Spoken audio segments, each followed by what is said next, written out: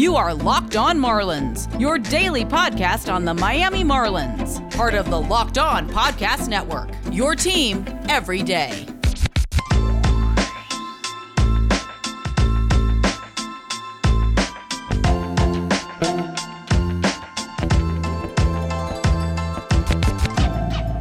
Welcome back to the Locked On Marlins podcast, your only daily podcast on all things Miami Marlins. Today we're going to be talking about the beginning of free agency. There was no other way to go today because there is a lot to be discussed, a lot to look forward to, and a lot of decisions to be made. The Marlins already made a few of them. I would say the most surprising being the declining of the option of Brandon Kintzler for 2021, which I'll get into. Also, Drew Steckenrider elects free agency. So a few interesting things unfolding kind of low-key in the past few days. I would say the Kintzler move, it makes sense in hindsight, right? Because we're starting to see simultaneously how bad the market is for baseball. And I think one of the most telling was the decline of Mitch Moreland's option. That was surprising to me because Mitch Moreland with the Padres had a $3 million option for this year, or this coming year, and was just traded for, where the Padres gave up two solid prospects. Like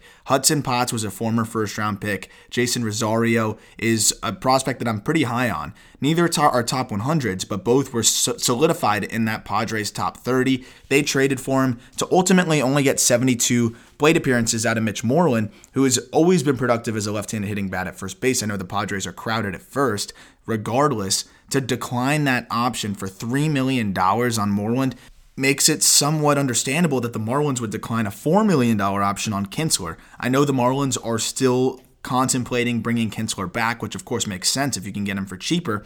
And when you look at the market now and the way things could potentially unfold, it makes sense to decline Kintzler in the respect that Liam Hendricks or Brad Hand or some of these other guys might not be too much more expensive than $4 million for next year and beyond. So if you can get one of those harder throwing, higher leverage guys, you'd probably do that over Brandon Kintzler, while in the meantime, if you're trying to sign those and let's say you can't get Hendricks, trying to go somewhere else, then you circle back to Kintzler assuming nobody picks him up. It makes sense. Why pigeonhole yourself to $4 million with him when you have a chance to maybe go get something better? Worst case scenario, you fall back to Kintzler and probably sign him for less. So that decision makes sense in hindsight. It's just surprising to see how, surprisingly unsurprising in a way, because we knew the financials were going to be a problem. It's just crazy to really see it all play out, and it's disappointing, but it's just the nature of it and everything that's going on. So with that considered, the Marlins are in an interesting spot, right? The way I look at it is the Marlins have no choice but to do something this offseason. I'm not saying they have to go get Lindor, but I think I've said this in the past, and it's that this team caught lightning in a bottle a little bit. Yes, they've made some major improvements with the rebuild and the young talent, but they also benefited from a short season, and they were a great story regardless, but they made the playoffs, they won a series, and now they've got some momentum. They've got people's attention, and they can't come back next year and flop. Because at that point, I don't know if the fan base or, the toe-in the line fans that kind of got back involved at the end there of last season, you're not going to bring fans back in if you prove everybody right by showing that last year was a fluke. I don't think that this past season was a fluke. I think that it was a byproduct of a few different things, right? They were improving. They had a bunch of young talent starting to make its way through, some veterans that made major steps, and then the shortened season played in their favor. And then on top of that, just incredible performances and some gutsy wins and this and that, which we all know. But the thing is, not many people are going to look at it that way. It's like, okay, the Marlins are getting better, so I'm going to start paying attention. And then you start paying attention next year. If they flop, you're going to lose people again. They're just going to say, oh, everybody was right. It was just because of the weird season. So you got to do something. The pressure is definitely on because you want to keep this momentum going as an organization. They're pushing the whole, are you paying attention? This is the best story in sports, that whole thing, which I don't blame them for pushing that. You got to do that. But if you're going to do that, you better keep it going. So I'm not saying go get Lindor, but they need to go do something. And that's where I'll segue into what that something may be. I've seen a lot of people clamoring for James McCann, which I think would be option number one for this team, because you go get a catcher. You don't have to give up assets by trading for a Salvi Perez or a Christian Vasquez. Best scenario would be going to sign James McCann to a 2-year deal and going from there. I think it would be relatively reasonable. I think he would be very helpful to this team. And he does a little bit of everything. Having another veteran presence, a guy that is solid offensively, was good throwing out runners last year, frames well. He's a well-rounded catcher. Still, not too old where you don't really expect him to regress or anything like that. I think that he should be a great pickup for the Marlins, and that would be one of the prime options, but I definitely believe there's going to be a market for him. So we'll see how much that drives the price up, because the market in general is so wonky. Another guy, I'm kind of doing it by tiers, so this is somewhat in order. Michael Brantley. But Brantley's a more unique situation. Brantley's probably one of the most professional hitters in the game, where you just can count on him to give you a quality at bat. And we talk about Corey Dickerson as a professional hitter. He pales in comparison to Michael Brantley. At Brantley's peak, he was more athletic. He was stealing 20 bags, and he was moving around a little bit better. But he doesn't even need to do that. He's aged well as long as he's healthy. That he is just a pure hitter. Drives the ball to all fields, can run into still 15, 20 home runs, gives you good at-bats, walks, gets on base. I love Michael Brantley as a ball player, and I've always liked Michael Brantley as just a well-rounded, consistent player. More so of what we thought Corey Dickerson might be. I think Brantley is a better version of that with a little bit less power. I am fine with giving up that power for more consistency at the plate. The thing is, Brantley and Dickerson are a tad redundant, not in the respect that they are the same player, but if you're going to go get a left-handed hitting outfielder that's more of a stopgap for a year or two, you're not going to pay him while you're already paying Corey Dickerson. So the only way I see the Marlins going to get Brantley is if they part ways with Dickerson, because Dickerson's going to be more expensive than Brantley, or at least right around the same amount of money. I don't think that Brantley would be much more than $8-9 million per year, and that's what Dickerson's at right now.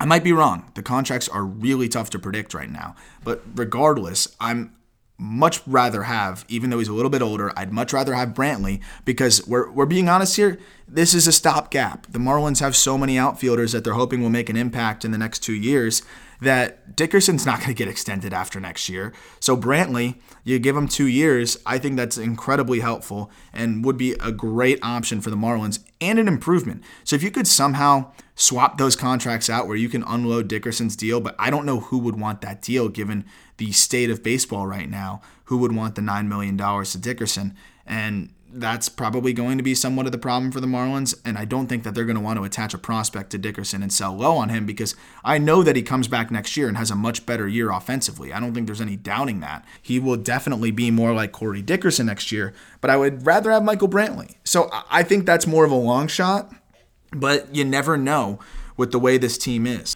On the starting pitcher front, that's where things are a lot more fun for me, because I think that the Marlins should go after a veteran starter. And it's weird because I also talk about how the Marlins are so crowded with their starting pitching and young starting pitching, but they need a veteran that is consistent, that will give you quality starts, and that maybe could be a high ceiling guy that you're buying low on. I think that you naturally think of Charlie Morton, who I will get into why he has some specific ties to potentially playing with the Marlins. Corey Kluber could be a very interesting buy low candidate. We know how good Kluber was. I mean, he was having maybe a stretch of 4 or 5 Hall of Fame seasons. I'm not saying he's a Hall of Famer, but he had 4 or 5 Hall of Fame caliber seasons in a row. And then James Paxton is another candidate where I think people will kind of scoff at the idea of James Paxton because of what he did in New York. And if somebody is bad in New York, you're obviously going to hear about it a lot more. Just that's the nature of the beast out there, as we see with Giancarlo Stanton. He's 1 week he's the best player in the world, the next week he is the worst player in the world, and that's just how New York is. So I think Paxton is also far from done. He's 32 years old, was dealing with some forearm issues where you hope that typically correlates with elbow issues. So you hope that Paxton's okay. He didn't get Tommy John or anything like that, but he was fantastic before this season. And I know he ran into a wall in the second half of last year, but that's kind of when the arm issues came about. But when the Yankees traded for him, he was one of the best left-handed pitchers in baseball at the time, just in terms of what he was putting up and how many consecutive shutout innings he had that streak going. He is great. And if you can get him for low cost and a high reward option at 32 years old, a left-handed pitcher, that if he's healthy, we know how good he can be, and the Marlins could use a veteran left-hander. But I would say that might be a little bit more of a long shot. I think Charlie Morton is the most likely scenario for the Marlins, and this is why. Morton is clearly a one-year candidate, so the Marlins don't have to worry about giving an extra year. I would assume that Paxton would be looking for 2. Kluber would probably only want 1 as well. Jose Quintana would definitely want 2 years, potentially another left-handed pitcher that would come a little bit more expensive than Paxton. But Morton has said himself, he's 37 years old, he looked really good coming back from injury. He had some mixed starts here and there when he came back, but overall, he's still Charlie Morton. And I liked what I saw down the stretch. I think that if he has a full offseason to get healthy, he can give the Marlins a really good year next year and balance out a rotation that needs some veteran presence in it because of the volatility of how Sixto can be hot and cold. Pablo Lopez is almost that veteran presence the Marlins need at this point. But, I mean, if you replace Jose Urania with Charlie Morton, that is a mega upgrade. And I think that would be a nice pairing in the rotation with Sandy Alcantara. And then maybe you even it out with the lefty and Trevor Rogers and maybe Braxton Garrett. But that's, of course, you're going to be pretty overfilled when it looks at, I don't even know if that's a word, but you're going to be pretty full when you look at the rotation in that regard. But at the same time, I think the Marlins could really use just a veteran, consistent arm if they're trying to make things work. And if you're going to keep Jose Urania, at that point, you might as well just dump Jose Urania and replace him with Morton. And that makes way more sense than maybe trade Eliezer Hernandez or one of those other guys in a package for something else, because Morton is an upgrade over Hernandez too. I think the Marlins should sell high on Eliezer, who I do like to a degree, but I don't know if he's as good as he has pitched in the peak of last year. I don't know if he's that kind of guy. He's solid. It's a solid back-end guy, but I think Morton would be better next year regardless in a one-year stop. Of course, you have Hernandez controllable for years to come, but if you're looking about winning next year and trying to compete next year, you trade Eliezer in a package for another position you'd like, and then you go and plug Morton in there. That could make some sense. I just think that the Marlins need to have a little bit more of a veteran presence. Maybe they don't go the starter route at all, and they hold on to Eliezer, which that's okay too. But then you're going to have to go get multiple relievers. I'm going to need you to go get Liam Hendricks or Brad Hand or Blake Trinan, 2 of those, or one of those guys, and then one of Colome, Yates, and Holland. A reminder that this episode is brought to you by Built Bar. Built Bar has 18 delicious flavors. They're low in calories, high in protein, low in carbs, low in fat, and they taste great. They're covered in chocolate, easy to chew. And if you go to BuiltBar.com right now and use the promo code LOCKEDON, you'll get 20% off your next order. That's promo code LOCKEDON for 20% off your next order and a free cooler while supplies last. That's BuiltBar.com, promo code LOCKEDON. So to wrap up here with some of the free agent options for the Marlins, I glanced over Jose Quintana. I think he's an interesting option for the Fish as well. And I know that some of these pitchers aren't the sexiest options in the world, but I think when you look at it, you got to find a balance between, because they're all somewhat middling or just middling to good. And that's where you don't want to be tied up to multiple years to some of these guys, especially I would be more willing to give Quintana multiple years, even though he has shown a little bit of a regression. His year this year was lost. He was not great in 2019. He was very hot and cold. He was great in 2018 and 2017 when the Cubs first acquired him. I just don't know about his command. He tends to walk way too many batters. Still, if you could get him on a 2-year deal for something reasonable, that would not be a horrible option, because there's something worth noting for the Marlins, and it's the fact that the Marlins are going to be in one of the better financial situations, I believe, and I could be wrong, but this is just speculation, than some of the other teams in baseball in comparison to small market, right? How you're generally situated financially compared to where you are now with COVID and everything going on. The Marlins are one of the few teams that gets bailed out by something, which is the new TV deal. They were currently bringing in around $18 million annually with their TV deal. Now the projection is they'll be around $50 million. You're more than doubling it. And that's something that, guys, has to come so huge to the Marlins right now, because every team in baseball is hurting, right? Every team in baseball took a loss this year, and now the Marlins are going to get this massive, massive jump in revenue from the new TV deal. Then they can now sell naming rights to the stadium. They cut ties with a couple players, and Mike Hill saves them a couple million. I think the Marlins are positioning themselves to make some moves, because you gotta feel like eventually things are going to go back to normal, right? It's like buying Apple stock. And I'm not saying the Marlins are Apple stock, but when the market's at the bottom and you buy Apple stock, you're just betting on America at that point. You're just betting that the world isn't going to come to an end. Because if Apple stock is not doing well, then there's bigger problems in the world if Apple's just bottomed out for a couple years. That means that the world is in bigger trouble than your stock portfolio. And I think with the Marlins, you have to look at it that way. It's like, let's backload maybe a contract here or there where we're committing to a few years of paying some money. That would be like a Lindor situation where maybe you're not paying as much in the first year or two, but you give them 5-6 years and you backload it pretty heavy and say, look, down the line, we're hoping to be able to afford this as long as baseball isn't still in a point where no fans can go and the financials aren't still wonky in 3 years, then we should be able to pay it. We should be okay.